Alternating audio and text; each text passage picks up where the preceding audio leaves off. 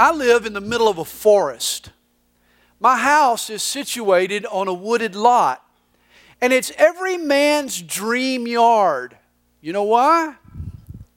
I have very little grass to mow.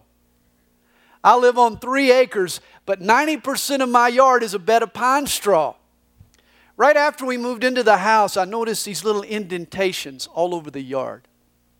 At first, I didn't know what they were. I thought some rodent was burrowing into the pine straw.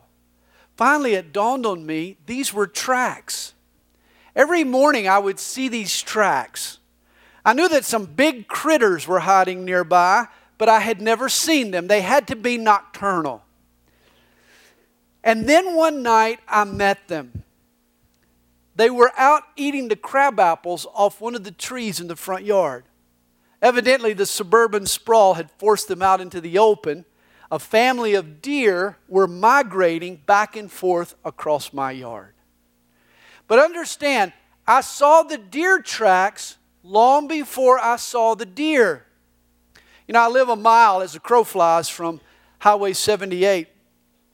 But before I saw the tracks in the pine straw, I would have never believed that a family of deer were using my yard as a crosswalk. But the tracks were definite proof. Deer leave tracks. You know, if I told you a unicorn lives in my backyard, or Bigfoot wanders around in the lower part of my property, or a herd of buffalo ride across my front yard from time to time, you'd think I was nuts. With no tracks, would you believe me? Of course not. Real animals leave tracks. Imaginary animals don't. And the same is true with faith. Real faith, legit faith, solid gold faith, genuine saving faith leaves behind tracks. It doesn't just exist in a person's imagination. Faith isn't the product of self-deception or wishful thinking, not real faith. You can see its tracks. And this is the theme of the book of James. Faith leaves tracks. In fact, faith leaves behind multiple tracks. Faith shows up in how we handle trials and money and temptation. Faith doesn't just stir up intentions, it provokes action. Faith affects how we treat folks less fortunate than us. Faith isn't like the coworker on perpetual break. Faith actually works. Faith affects how you talk and what you say. Faith doesn't conform to your surroundings. It seeks wisdom from above. Rather than blend in with the world, faith stands up and stands out. Faith walks humbly and bows before God. It leaves behind knee prints. Faith lives today in light of eternity. Faith endures. Faith connects with other Christians. Faith prays. Faith confesses. Faith cares. Faith seeks to restore a fallen brother. In short, real faith shows up in real life. Faith leaves tracks. And if your faith isn't leaving tracks, there's an obvious explanation that you need to seriously consider. Perhaps your faith is a unicorn faith. It's a nice sentiment. It's wishful thinking. It's a series of assumptions that you've held on to in hopes that they're true. But the faith you claim to have doesn't exist. It's a figment of your imagination. It's pretend faith. You see, the book of James was written to expose a unicorn faith.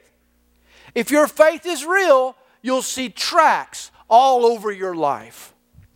This letter begins as a modern letter would end, with a signature. James. But which James?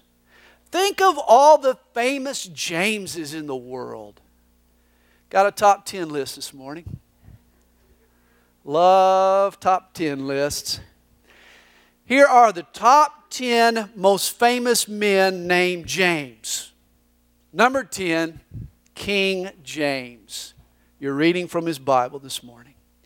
Number 9, James Taylor. You got a friend. Number 8, James Bond. And in my mind, this is the real James Bond. All the others are just imposters. That's right. Number 7, James Dean. Number 6, he's focusing on the family, James Dobson. Number 5, James Earl Jones, voice. Number 4, the James Gang. Number 3, you know him, LeBron James. Number 2, Jesse James, not the motorcycle guy, the real Jesse James, the outlaw Jesse James.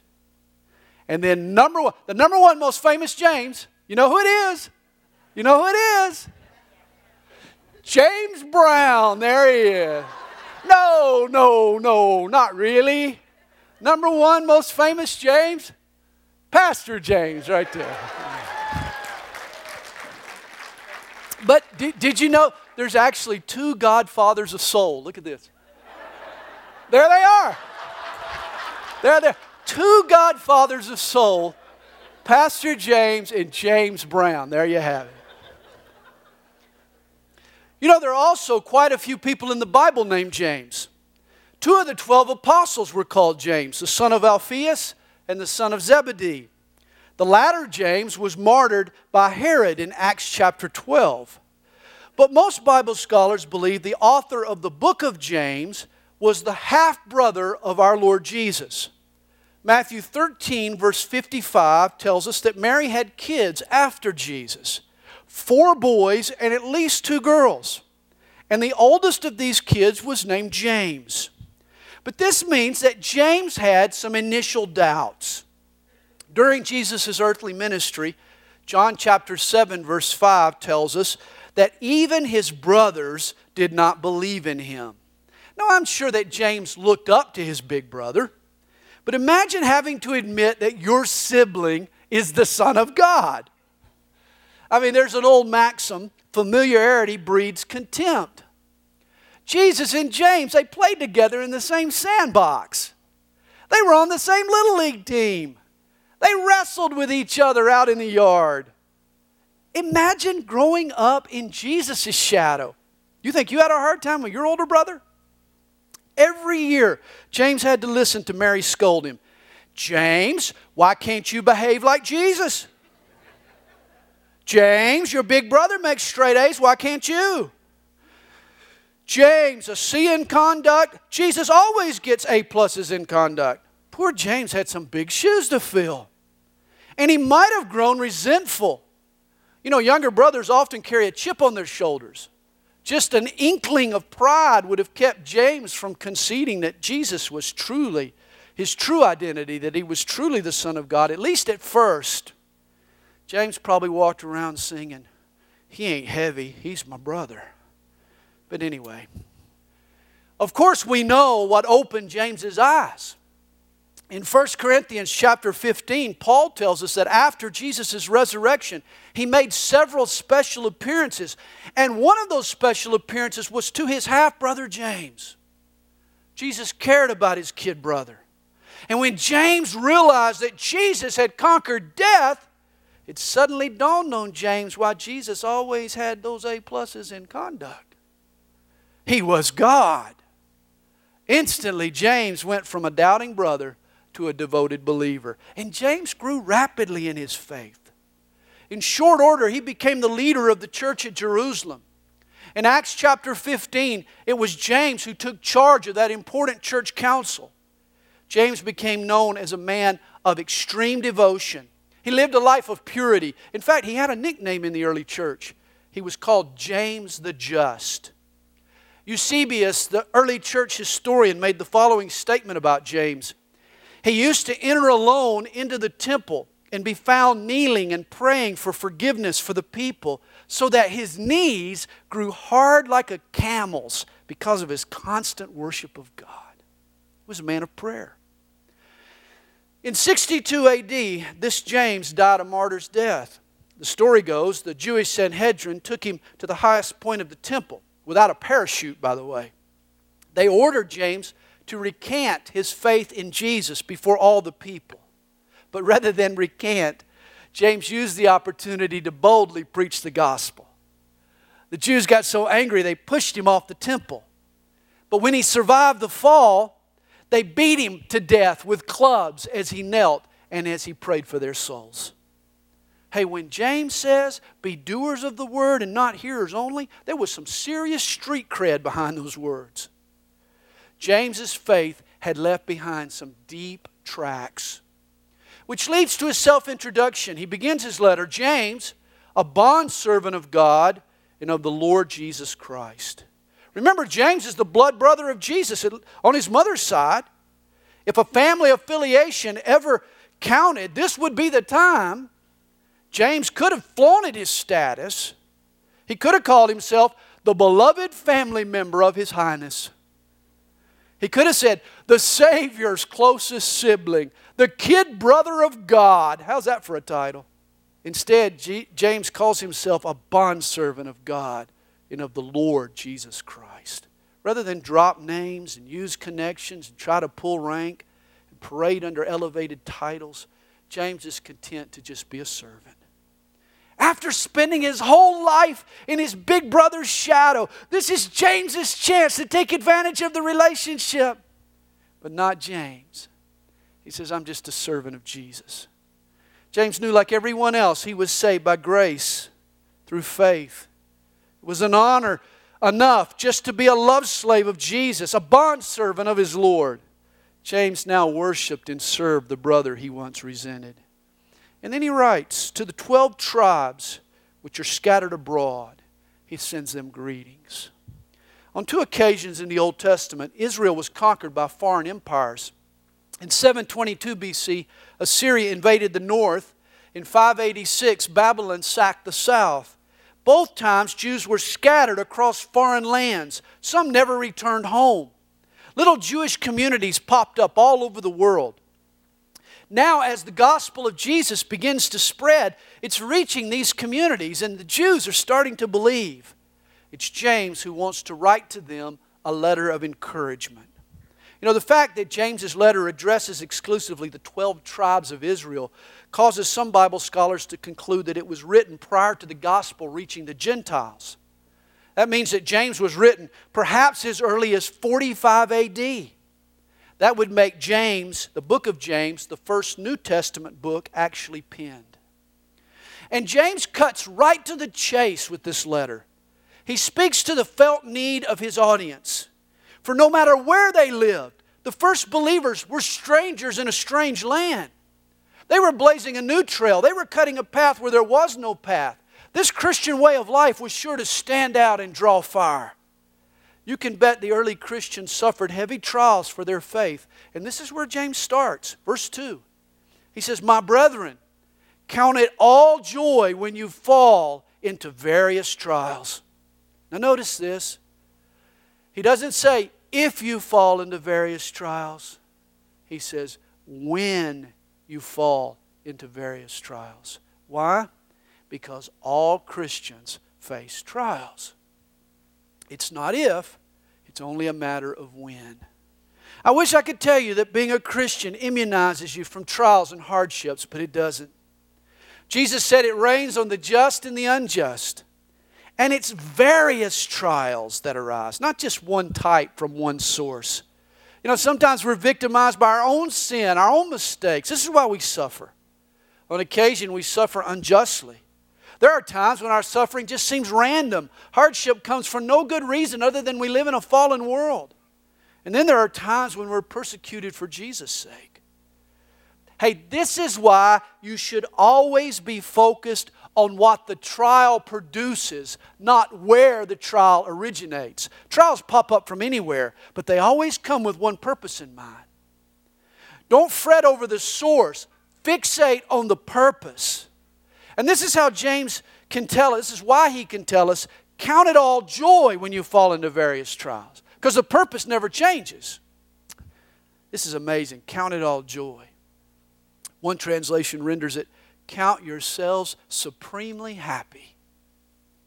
Another translation, consider it nothing but joy when you fall into all sorts of trials.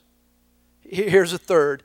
The Phillips New Testament renders it, when all kinds of trials and temptations crowd into your lives, my brothers, don't resent them as intruders, but welcome them as friends. Nothing but joy. Welcome trials as friends. Come on, James, you got to be kidding. What a strange command. Why would I be happy when faced with a trial or a difficulty? There's only one reason. Because it comes with a purpose. This leads to verse 3. Knowing that the testing of your faith produces patience. But let patience have its perfect work, that you may be perfect and complete, lacking nothing. You see, trials are what tests our faith. Trials are like resistance training. When we're pushed past our limits, that's when our faith begins to grow. Notice it's not trials themselves that cause us to mature. Trials produce patience, and then it's patience that has its perfect work. You see, trials toughen up our faith. And then it's this more rugged faith that creates a grounded, well-rounded maturity. Here's our problem. Some of us are too soft spiritually. We're not tough enough. Our faith is flabby. We get bumped just a little and our faith crumbles. If life doesn't go our way, we want to pack it in. It's time to grow up. Toughen up. As James puts it, we need to be perfect and complete, lacking nothing. Here's the question this morning. How tough are you spiritually? You see, James identifies the toughness that God is after in our lives with this word patience. Trials produce patience. The Greek word is hupomone. It's a compound word. Hupo means under, and mone means to remain. Thus, hupomone means to remain under, to stick it out, to persevere, to endure. Trials build spiritual muscle. Under stress, if we remain there, faith tightens and toughens up. Boy, when the trial comes, you think your faith is about to snap. But the Lord controls the tension. Truckers who ship codfish from New England docks to markets across the country, they had a problem. In the beginning, they tried to ship frozen cod, but the freezing process robbed the fish of their savory flavor. The answer was to ship the fish alive in a tank of seawater. But even then, by the time the fish had been on the road for 3, maybe 4 days, the codfish had not only lost their flavor, but they had began to develop a mushy texture to them. That's when someone got real creative. You see, the cod's natural enemy is the catfish. Got a picture of a catfish. The codfish's natural enemies is the catfish. So a couple of catfish would be placed in the tank with the cod. This meant that for the time that they were on the road, the catfish would chase the codfish all around the tank. so that when they reached market, the vigilance that it took to survive the catfish kept the cod as fresh and delicious as when it first came out of the sea. And this is what trials do to our faith. Hey, if God doesn't dump a couple of catfish in your tank from time to time, you'll lose your godly flavor. Your faith will become mushy. Faith grows only under pressure. God has to apply some resistance. The faith that grows further and lasts longer and holds on tighter and stretches beyond belongs to the believer who has stayed put in the hard spot. Have you stayed put in the hard spot? It's so easy to bolt. You see, Satan makes sure that every trial comes with an eject button that you can hit before God's purpose is complete. There's always a shortcut. There's an easy way. There's an out. But faith will not toughen up and strengthen up if you never stay under. Always remember, God never sharpens a knife on a stick of butter. The trial produces the friction that produces the resistance that sharpens our edge. Are you with me? You with me? 2 frogs fell into a can of cream, or so I heard it told. The sides of the can were shiny and steep, and that cream was deep and cold. "Oh, what's the use?" croaked number 1. "'Tis fate, no help's around. Goodbye, my friend, goodbye, sad world." And weeping still he drowned. But number 2, made of sterner stuff, dog-paddled in surprise, the while he wiped his creamy face and dried his creamy eyes. "I'll swim a while at least," he said, or so I heard he said. It really wouldn't help the world if one more frog were dead. An hour or 2 he kicked and swam. Not once he stopped to mutter, but kicked and swam and kicked, then hopped out via butter. Hey, this is why God allows trials. So it'll cultivate endurance. So you'll learn to press through hardships and overcome obstacles. So you'll learn how to turn cream into butter. You see, there'll be no resistance in heaven. No pushback in heaven.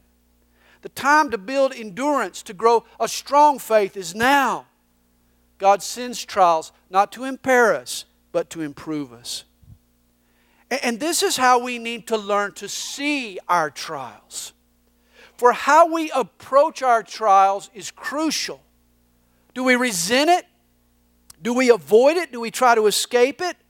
Or do we say, "Bring it on"? Do we consider it nothing but joy? Do we welcome trials as a friend? Notice the first word in verse 3. It's the word know. James says that a Christian knows that God works through trials. And the Greek word implies an intuitive knowledge. In other words, a Christian knows in his gut. He just knows that there's something redeeming in trials, that God is going to use trials in his life for a higher good. Now, how does a Christian know this? What makes this an intuitive bit of information? Here's why. Every Christian has been to the cross. My first act of faith, your first act of faith, was to trust in Jesus' death as payment for our sin. Was it not? Well, at the cross of Christ, God worked a miracle. He took the world's worst tragedy and turned it into the world's supreme triumph. That's why every Christian knows that God works miracles through trials. You know, someone once said, every miracle in the Bible started out a problem. If God came to us with a plan to work a miracle, we would welcome Him, wouldn't we? We would count it all joy. But that's what He does when He sends us a trial. It's His way of starting a miracle. A trial is a miracle in embryonic form. Embrace it. Don't run. Provide a little resistance, and God will turn your trial into a full-fledged miracle. Always remember, a great oak is just a little nut that held its ground. And even you can be a little nut. Count it all joy when you fall into trials. Now James keeps rapping, verse 5. He says, if any of you lacks wisdom, and when you're faced with various trials, what you really need most is wisdom. For here's the problem. Trials cause pain, and pain twists and warps our perspective, and a skewed perspective is going to hinder our faith. You see, it's wisdom that keeps our assumptions in check. It's wisdom that keeps us seeing clearly. God's wisdom prevents us from jumping to wrong conclusions. It's God's wisdom that strengthens faith. Recently, USA Today did a report on the dangers of peephole driving. Peephole driving. This is a wintertime phenomenon, most common in the northern states, but here with our cold weather lately, it's getting popular down south. You wake up on a bitterly cold morning to find your car encased in ice.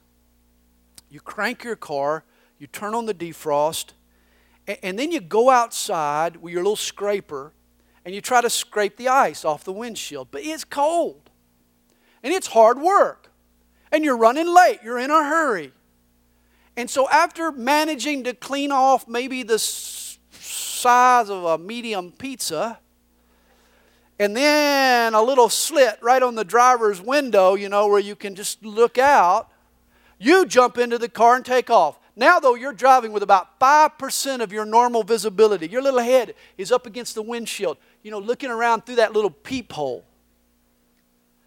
It's dangerous.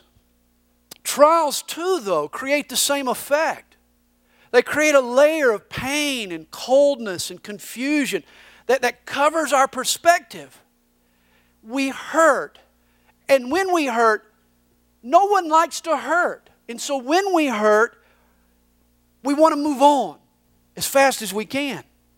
And so we scrape off just enough of the pain and the hurt so that we have a peephole.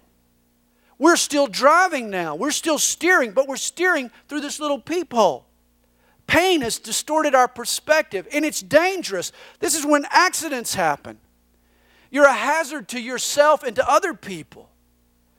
Wisdom, on the other hand, takes the time to clear off all the ice. Wisdom insists on seeing God's truth. Wisdom tackles life with 100% visibility. And here's good news. Wisdom is available. James says, if any of you lacks wisdom, let him ask of God, who gives to all liberally and without reproach, and it will be given to him. Ask God for wisdom, and He will pour it out upon you lavishly. You see, the opposite of wise is foolish. And there's no excuse for any of us to be a fool. I know you might not be the brightest bulb on the Christmas tree, but you don't have to be foolish. You don't have to appear in Who's Who to know what's what. Wisdom isn't the accumulation of facts. It's not book knowledge. It's street smarts. It's being able to see life practically. It's being able to look at life through God's lens and God's perspective. You see, a lack of education might get in the way of knowledge, but wisdom gets thwarted by a lack of humility and a refusal to seek God and know God and love God. This is why when you ask for wisdom, James says, let him ask in faith with no doubting. That there are two paths in this life. Jesus described them in the Sermon on the Mount. There's the broad way and there's the narrow way. The broad way is your way. Do your own thing. Live as you please. Everybody else does it. The only problem is that it leads to destruction. The narrow way is God's way. You rely on His wisdom. You do life His way. It leads to life. But it's harder. And you know why? Because it goes against the grain. You meet resistance when you do it God's way. Thus, if you choose wisdom, you have got to be all in. There can be no doubting. James tells us, for he who doubts is like a wave of the sea, driven and tossed by the wind. The doubter, he's the guy who flip-flops. I'm in today, but tomorrow I'm backpedaling and I'm making concessions and I'm conceding little compromises. The doubter isn't firm in his faith. You see, a doubter, James says, is like a wave. A wave is controlled by the moon and the tides and the storms at sea. A wave doesn't have a mind of its own. It has no backbone to set its own rhythms. Verse 7 says, "For let not that man suppose that he will receive anything from the Lord." The man who doubts, he doesn't receive God's blessing. He misses out. Doubt will take you out from under the spout of God's blessing. Did you get that? Doubt takes us out from under God's spout. Why don't you say that with me? You ready? Doubt takes us out from under God's spout. It's true. Doubt is the surest way to miss out on the good things God has for your life. Notice what's left behind in the wake of doubt. Nothing. The doubter receives nothing from God. He's like a wave that rolls in off the ocean, crashes into the shore, but then he vanishes. Doubt leaves behind nothing permanent. See, doubt doesn't leave tracks. Only faith leaves tracks. Only faith leaves behind evidence that it exists, that it was for real. James continues describing the doubter in verse 8. He is a double-minded man, unstable in all his ways. The Greek phrase translated double-minded has a colorful definition. It means facing two directions. Facing two directions. In his classic allegory, Pilgrim's Progress, John Bunyan refers to the doubter as Mr. Facing Both Ways. Here's a guy who refuses to decide. He never makes up his mind. He's the classic fence straddler. On Monday, he's walking with God, but by Friday, he's been sucked back into the sinful pleasures. And in facing both ways, he's giving 100% to neither side. He's a man who's never been all in, and he makes for both an unhappy saint and a miserable sinner.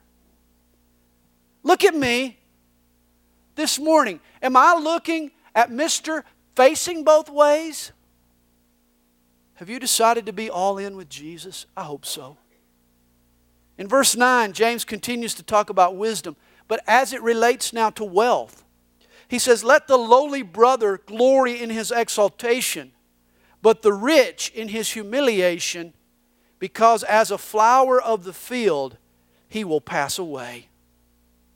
Wisdom understands that money has nothing to do with a person's status. Neither a lot of it or a lack of it can dictate a man's happiness. No less an authority on money than the Wall Street Journal once printed, "Money is a universal provider of everything except happiness and a universal passport to everywhere but heaven." Now that's valuable wisdom. You see, riches and money are nothing but tools. I've got a shovel in my garage that I use frequently, but I don't think about it all the time. I'm not always thinking about my shovel. I don't love my shovel. When my friends come over, I don't say, "Hey, let's go out in the garage and I want to show you my cool spade." When I need it, I'm thankful for it, but life isn't over if it breaks or if I lose it. And it should be the same with money. He says the lowly brother, the poor brother, he doesn't have much money, so he exalts in what he has, the blessings that he has in Christ. Oh, he lacks a 401k, but it doesn't diminish his worth. He's spiritually rich in Christ. Whereas a rich man, he has money, which means he should be conscious of just how temporary and fragile wealth can be. It should humble him. John D. Rockefeller was the wealthiest American in history. When you adjust for inflation, he was richer in his day than Bill Gates is today. At his funeral, one of his guests thought out loud, "I wonder how much the old man left behind." His accountant heard him and he answered, "All of it." All of it. You don't take it with you. Money is very, very transitory. You know, wisdom is careful with life's price tags. Hope you know all of life has price tags. Everything in your life has a price tag on it. Life is like Walmart. Did you know this? Life is like Walmart. Everything in Walmart has a price tag. And the prices at Walmart are determined by Walmart. They don't haggle with you when you go into Walmart. You know, it's whatever's on the price tag. Shoppers don't set the price. Walmart sets the price. Likewise, everything in your life has a price tag. But you need to be like Walmart and set your own prices. Don't let the culture or the neighbors set your prices. Right now, some of you got your car priced the same as your family. That's foolish. Some of you got your lake house and your jet ski priced higher than your church involvement. That's not good either. You see, wisdom will readjust life's price tags to please God. Verse 11 tells us, "For no sooner has the sun risen with a burning heat than it withers the grass. Its flower falls, and its beautiful appearance perishes. So the rich man also will fade away in his pursuits." The other day I bought Kathy a dozen roses. Don't try to put any pressure on you guys, but I bought my wife a dozen roses. And I not only bought her a dozen roses, I put them in one of those large vases. Bought a vase too. Put a red bow in it, big bow. Got all that meadow growth, weeds and stuff, and what do they call it? Baby's breath. Yeah, all that meadow growth is what I call it. And where it makes it look real full, you know, you have 12 flowers, but it's all full. I brought that thing home, paid $39.95. I thought it was highway robbery. As the old song goes, the things you do for love. But here's what really killed me. I counted them. 10 days. 10 days was all it took. Kathy says, "Hey, bring that trash can over here." I'm taking out the trash. And she grabs those flowers up out of the thing. All wilted now, all rotted looking, terrible looking. She grabbed that $39.95, right up out of the thing, and she threw it right in the trash can, right next to the used coffee grounds, right in the trash. I tied it up, put it in a big trash can. Did you know this is your life? Your life expectancy is just about like those wilted flowers. It's just about like those coffee grounds. You are here today and gone tomorrow. You're like a flower who blossoms up, looks all pretty for a time, but then wilts and deteriorates and gets thrown in the trash. Your life is like a puff of warm breath on a cold morning. Here today, gone tomorrow. Guys, this is why you need to start thinking about eternity. You do. Shakespeare once penned, "Golden lads and girls all must, as chimney sweepers come to dust." And when you depart from this world, you're going to stand before God. And in that day, all the money in the world's not going to buy you a bit of His approval. You see, rather than resent the present trial you're battling, you need the wisdom to recognize God's purpose, that your trial is preparation for eternity. I love what Joe Bailey prayed. "Lord, burn eternity into my eyeballs, so that everything I see, I measure in light of eternity." This is what we need. It's called wisdom. We need to stop steering through the peephole. We need a broader perspective, an eternal perspective on trials and on wealth and on life. Trials come from various sources, but the point is always the same. God wants to toughen up our faith. He wants to produce in us endurance.